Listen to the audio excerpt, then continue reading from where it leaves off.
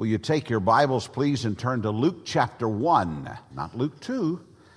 We'll get to that, but Luke chapter 1, we're going to look at verses 26 through 33. This is the Christmas story. Well, I'm going to tell you something that's going to surprise you. Sometimes I watch the O'Reilly Factor. I know that surprises you. And on Fox News.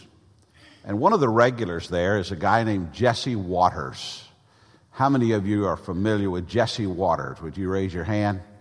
And Jesse does this interview he calls Waters World.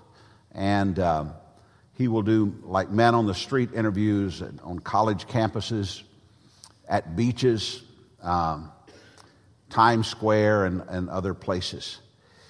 I want to show you just a segment. If we've got that ready up there, I'm sure we do. I want to show you just a segment of a clip that he did. He was asking people concerning the meaning of Christmas and specifically, hey, what do you know about Jesus? Play this clip, please. Where was Jesus born? Jerusalem? Do you know where Jesus was born? Yeah, he was born in, I don't know. Jesus was born in Bethlehem. Bethlehem. Now, where is Bethlehem? Bethlehem is in Pennsylvania. Jesus is an American? Yes. And what was Jesus' profession? Carpenter. I believe a carpenter. Jesus was what? A baby? He was like a preacher. Just like a nice, all-around nice guy. Yeah. He had people skills. People skills. Sleigh bells ring. The three wise men were kings from the east who saw the guiding star in the night and followed it all the way to Bethlehem, where they paid homage to Jesus and presented him with gifts, gold, frankincense, and myrrh. Now, it seems a little crazy that anywhere in America that there would be people who do not know who Jesus is. However, if you did a man on the street interview like Jesse Waters just did on the campuses of FSU, FAMU, or TCC, you would find a response in many cases very similar to what you saw there. You could do the same thing in the mall here in Tallahassee. A large portion of the population around us has no clue about Jesus or the meaning of Christmas. And just to make sure that we don't miss it, this morning I want to share with you 5 components of the Christmas story. A very simple and straightforward message. But if you don't get it anywhere else, at least you're going to get it in church on the Sunday before Christmas 2015. First of all, the Christmas story is about the Son of God. Luke chapter 1 and verse 26. In the 6th month, the angel Gabriel was sent from God to a city of Galilee named Nazareth, to a virgin betrothed to a man whose name was Joseph, of the house of David, and the virgin's name was Mary. And he came to her and said, "Greeting, O favored one, the Lord is with you."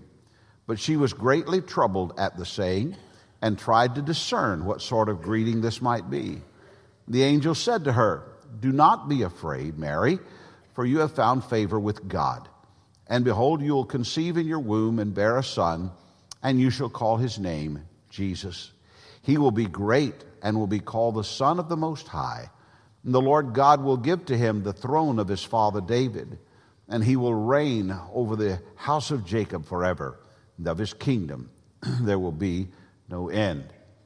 Well, the reason for Christmas, the reason there is a Christmas, is because of Christ, the Son of God. God incarnate, God made flesh to dwell among us. The non-Christian world, and many of those claiming to be Christian, think that Jesus was a good man. He was a good man. Or as that one girl said, he had people skills, and he did have people skills. He told it like it was.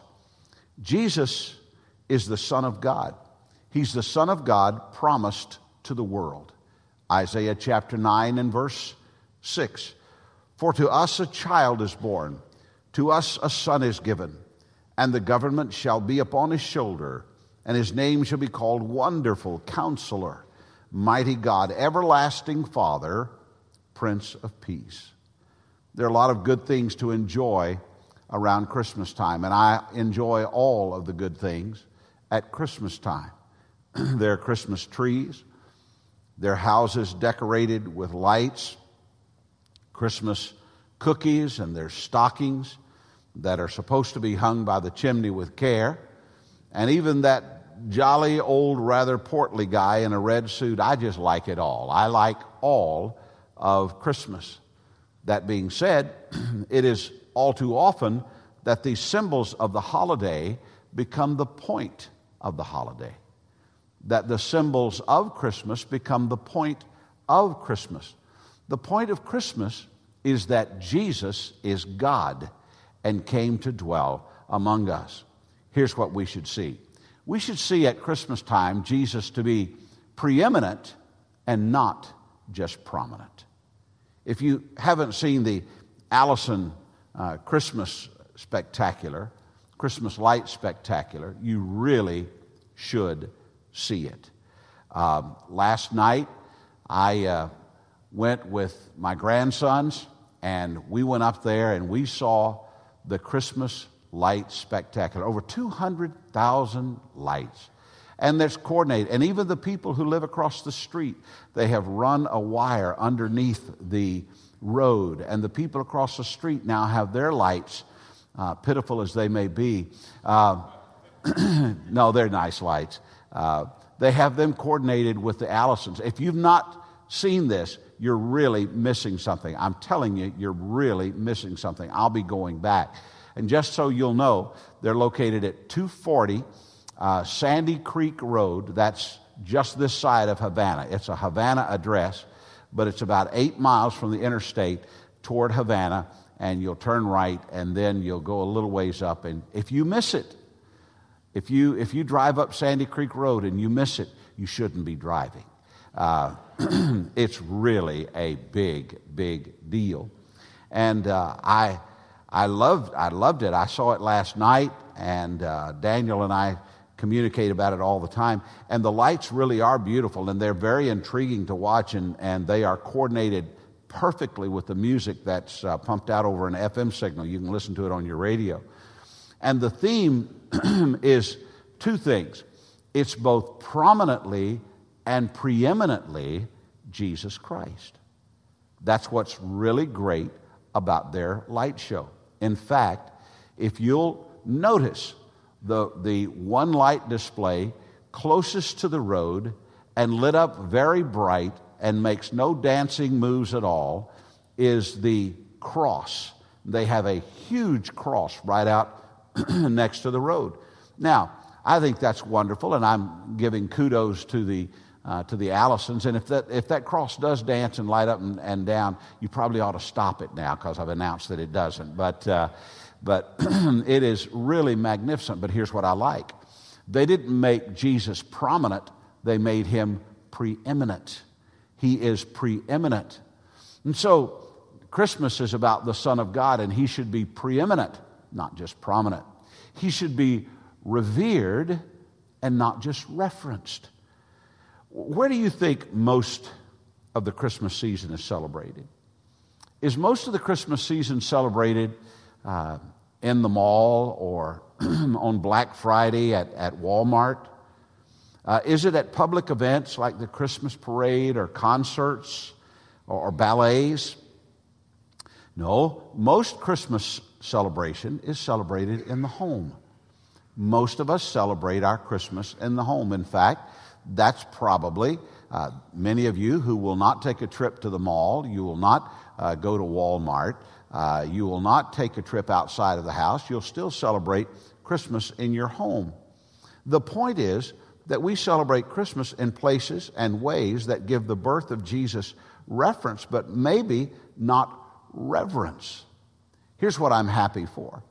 I'm happy that you found your way to God's house today. And of course, people are traveling during the Christmas season. I understand that, and we have a large presence through North Florida Christian School that will go once school is out, and I understand that. I have no axes to grind there. But I'm hoping that those who are away from us have done and are doing as you have done. Found your way to God's house. Found your way to church. I'm thankful for those things that are done to revere the Son of God at Christmas time. For instance, we don't have a Christmas Eve service. We've never had a Christmas Eve service. But I'm very thankful for the churches that have Christmas Eve service. And if you like to go to a Christmas Eve service, I hope that you'll go to one of these churches that has a good Christmas Eve service, if that's what you want to do. I really want you to. Don't give your tithe there and don't join, but you're welcome to go. I'm happy for those things. I'm happy. I like our church does this big thing around Easter. In fact, this year on Easter weekend, we'll do the Passion Play. It's one of the biggest things that happens really in Tallahassee around Easter time. And it's a wonderful thing. And we'll have 3,000 plus people here during the presentation of the Passion Play. But we're not the only church that does things. I've never been able to do this because I always gave up before I could see it. But I like that drive-through Christmas. I like the idea of that drive-through Christmas at Killarn Methodist Church. I've never done that. And again, I've tried, and I just can't do it. I just can't stay in that line that long. It's kind of, if you've been to Maui in Hawaii, you know about the road to Hana. How many of you are familiar with the road to Hana in Maui? I have never been all the way to Hana on that road. I've been part of the way. But there reached a point where I said, it just can't be worth it. And I turned around and came back. But that being said, I love that drive-through Christmas because it makes Christ preeminent. It makes Christ, it gives him the preeminent, and he is revered there. So, what is Christmas about? It's about the Son of God, secondly, born in Bethlehem. Not Bethlehem, Pennsylvania, but in Bethlehem. Luke chapter 2 and verse 4. And Joseph also went up from Galilee, from the town of Nazareth to Judea, to the city of David, which is called Bethlehem, because he was of the house and lineage of David, to be registered with Mary, his betrothed, who was with child. And while they were there, the time came for her to give birth, and she gave birth to her firstborn son, and wrapped him in swaddling clothes, and laid him in a manger, because there was no place for them in the inn. One year, I did a reference check on the size of Bethlehem, comparatively speaking, and what would a town like Bethlehem be today if today there were a modern-day Bethlehem. If Jesus wanted to come to a town about the size and about the reputation of Bethlehem, you know where he would go? Crawfordville. Crawfordville, and today's equivalent, is about the size of what Bethlehem was. Everything about the birth of Jesus pointed to the contrast of who he is and who he became. He is the Prince of Peace, but he was born as a pauper in Bethlehem. He is the mighty God, but he was laid in a lowly manger. He is the wonderful counselor, but he was wrapped in the rags of swaddling clothes. Just about a month ago, we celebrated Thanksgiving, and we spoke of God's tremendous blessings to all of us. And you may recall that we talked about how good we have it, and we do have it good. Make no mistake about it, we have it good. We certainly have more in earthly things than Mary and Joseph had to offer a new baby. No one had a shower for them. She wasn't given a lot of gifts, evidently, in preparation for the new baby. Now, there were some gifts that were brought afterward and given to the baby. You know about those gifts of gold and frankincense and myrrh. However, there would be nothing that would be theirs about in the birth of Jesus. There's nothing about the surroundings of Jesus' birth that suggested anything that would be welcoming the King of Kings and the Lord of Lords. The appearance of Jesus was deceptive. I don't mean deceitful, just deceptive. You would look at the appearance of Jesus and think, well, this is just some poor kid being born and didn't even get to go in the house to be born, had to be born in the stable. Well, that's the story of Christmas. It's that the Son of God was born in Bethlehem to a virgin named Mary. That's the third part of the story. If you have, let me ask this. How many of you have heard of or know the name Mark Lowry? Would you raise your hand if you know the name Mark Lowry? Okay. I'm going to encourage you to Google Mark Lowry's name. L-O-W-R-Y.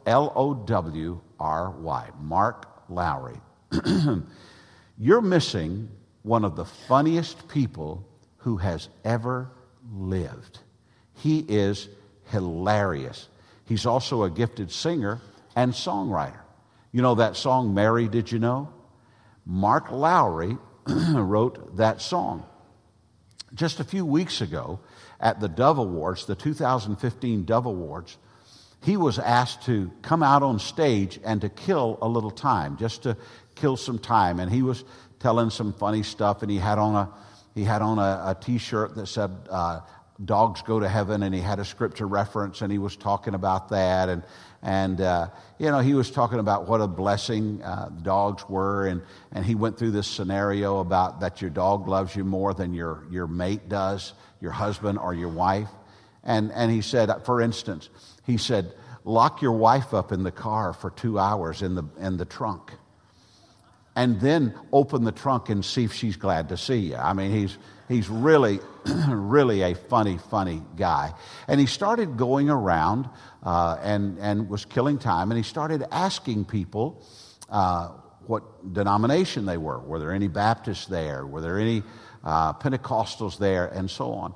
Then he got to the Catholics. And I want to show you this little brief clip that he shared about the Catholics, if you will. Any Baptists? Any of my people here?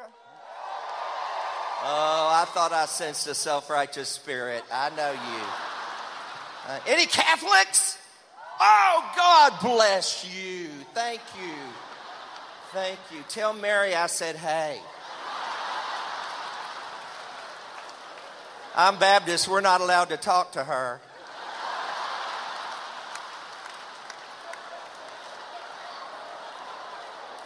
But tell her I said thanks for that song. God bless you.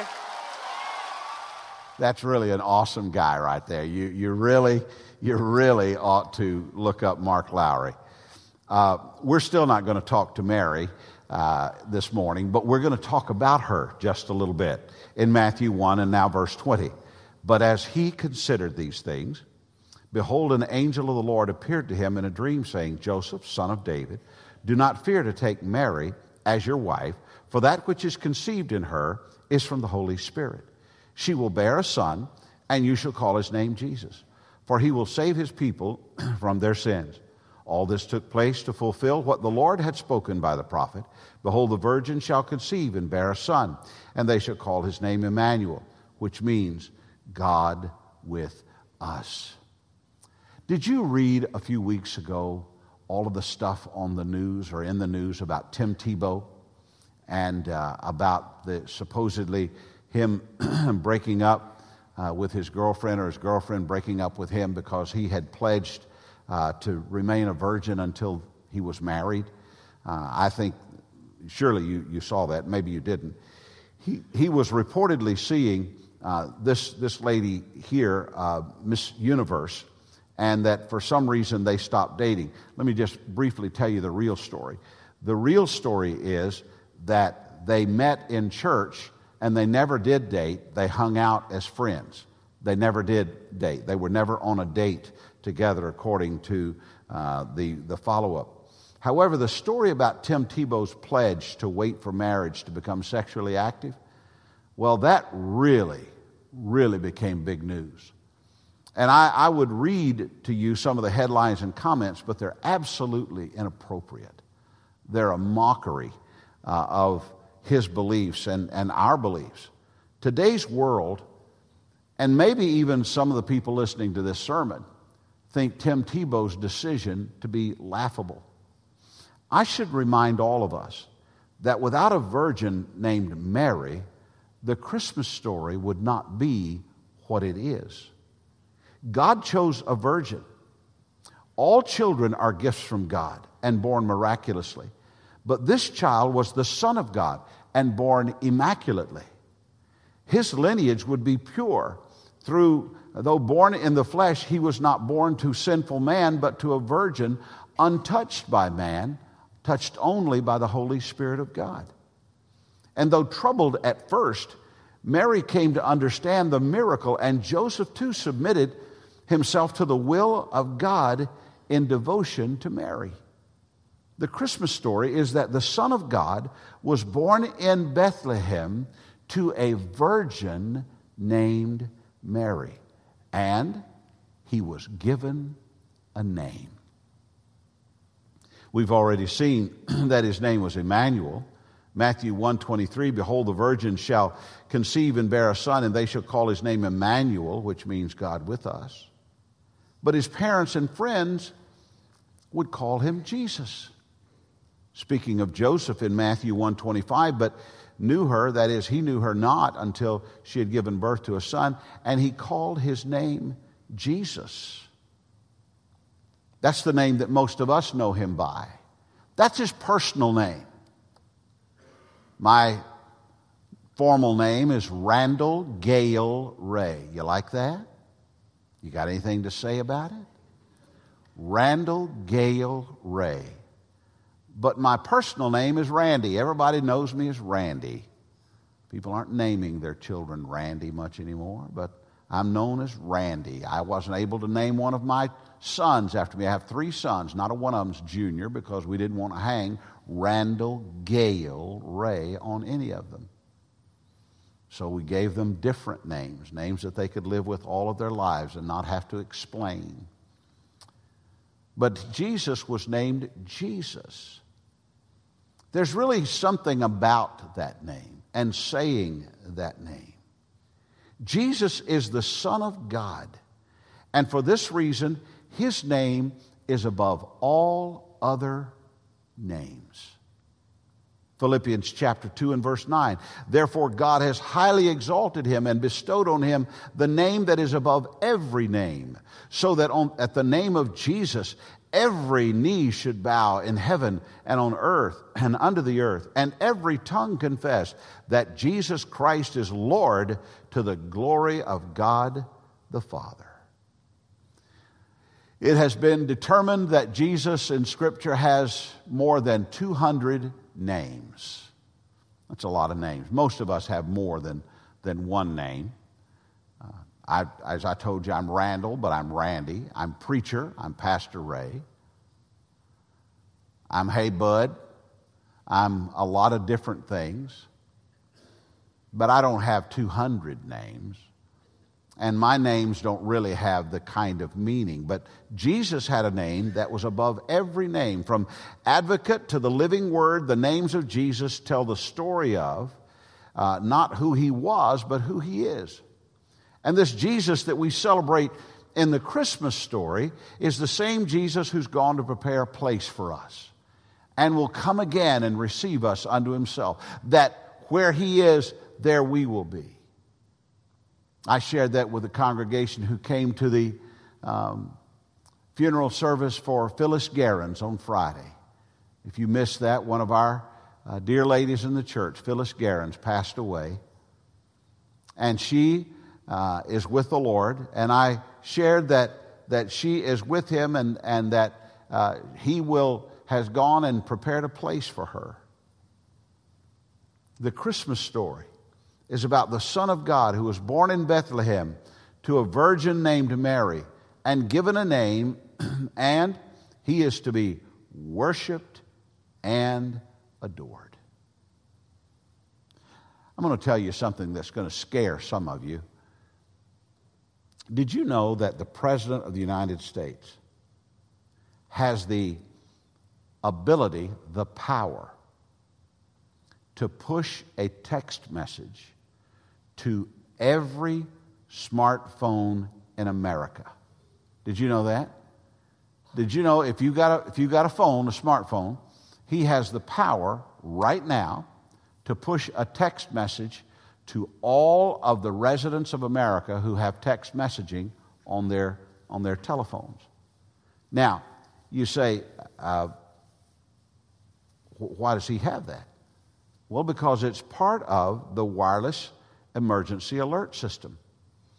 And it was born under President George W. Bush.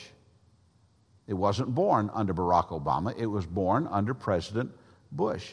And the reason that it was born was because of Bush's frustration with the Federal Emergency Management Agency's response during Hurricane Katrina.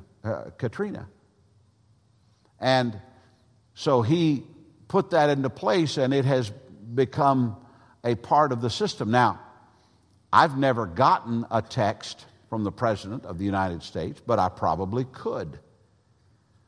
I suspect that I may get one just before the election. If you say, well, I don't have that on my phone. I think you do. How many of you have ever gotten some sort of an Amber Alert on your cell phone? Would you raise your hand? You've gotten some sort of an Amber Alert or a Silver Alert. That's what the system is. That system chose a certain section of the country and sent out, and it was an Amber Alert or a Silver Alert to look out for this child that may have been abducted or in trouble, or for a senior citizen that might be missing, and so forth and so on. It's really quite something. And I will tell you this, and this is way off the subject, but kind of the thing that troubles me a little bit is that it could get hijacked, possibly by the wrong people, because we have discovered that whatever is computer available is computer vulnerable. And so it's possible that it could get hijacked. And I'm not against this. I don't want you to walk out and think that was the point of the pastor's message. I'm really not against it. As long as it's not inappropriately used. But it is used right now. You have gotten it on your smartphone. You have received it on your smartphone. The President of the United States can mass message the entire phone-carrying nation at the same time whenever he deems it to be in national interest or necessary. Christmas Day, he could text everybody Merry Christmas on Christmas Day if he wanted to. Now, I said that to say this. The night when Jesus was born, there were no PSAs. There was no wireless emergency alert system. There was no cable news. There was no ability to send a crawler across the bottom of the television screen to let everybody know what's happening. There was nothing like that. All there was a star. That was it. Just a star. And somehow or another, that message from the star reached the right people and has permeated now the whole earth. That message from the star has gotten to us all. Matthew 2 in the latter part of verse 9, and behold, the star they had seen when it rose went before them until it came to rest over the place where the child was. And they saw the star. When they saw the star, they rejoiced exceeding with great joy. And going into the house, they saw the child with Mary, his mother, and they fell down and worshipped him, then opened their treasures. And they offered him gifts of gold and frankincense and myrrh. In Waters World, if Waters World had been surveying the shepherds or the wise men, they would have found some who knew all about the meaning of Christmas. The wise men from the east brought gifts to Jesus, expensive gifts, gifts that were fit for a king. They worshiped and adored Jesus. Chuck Swindoll writes, Emmanuel, God with us. He who resided in heaven, co-equal and co-eternal with the Father and the Spirit, willingly descended into our world. He breathed our air. He felt our pain. knew our sorrows and died for our sins. He didn't come to frighten us, but to show us the way to warmth and safety. Well, we're about to close this message, and we're going to have our Christmas communion. But before we do, I want to read to you a story about one pastor who, when he was rather newly married, went and picked out a Christmas tree. And this really tells the story of Jesus to us. There it stood, the best tree in the lot. It was the second Christmas of our married life, and with newlywed-like impulse, we decided to forego the 2-foot high plastic tree that graced our coffee table the year before. We had found the perfect tree. It was wide at the base, and it came to a perfect point on top. And with blissful Christmas cheer, we paid the $25, and we maneuvered it into our 1977 Chevrolet Citation, and we drove to our apartment. I cleared a spot next to the couch, set it up in the corner. At least I tried to set it up in the corner. Our perfect tree immediately fell, turning our tree stand into green and red scrap metal. Another tree stand and multiple attempts only brought about the same problem. The tree wouldn't stand up. When I probed into the forest of the green needles, I discovered our perfect tree had a huge flaw. The base of the tree began straight and centered, but the middle of the trunk contorted in pretzel-like twists, bending this way and that, but coming out straight at the top. It was perfect on the outside, but hopelessly flawed within. It could never stand on its own. In our not-so-perfect Christmas tree, I saw the story of Christmas. On the outside, we like to show that we have it all together. 'Tis the season to be jolly. But inside, we know differently. Hurts, pains, disappointments, anger, bitterness. Worse yet, there is that contortion of our souls the Bible calls sin. And no matter how many ornaments Lisa and I hung on our tree, we knew it could never stand on its own. No matter how many ornaments we attach to our lives, we can never be right with God on our own. The Christmas story is not about God seeing how nice we were and coming down to spend time with such sweet people. It's the story of God seeing twisted, hurting, sinful people who could never stand on their own and coming down to die for us. It's a story of love. God came to save us from our sins. And while it entailed the joy of a new baby being born, it also ended up with Jesus taking on the sins of the world and dying on the cross for our sins.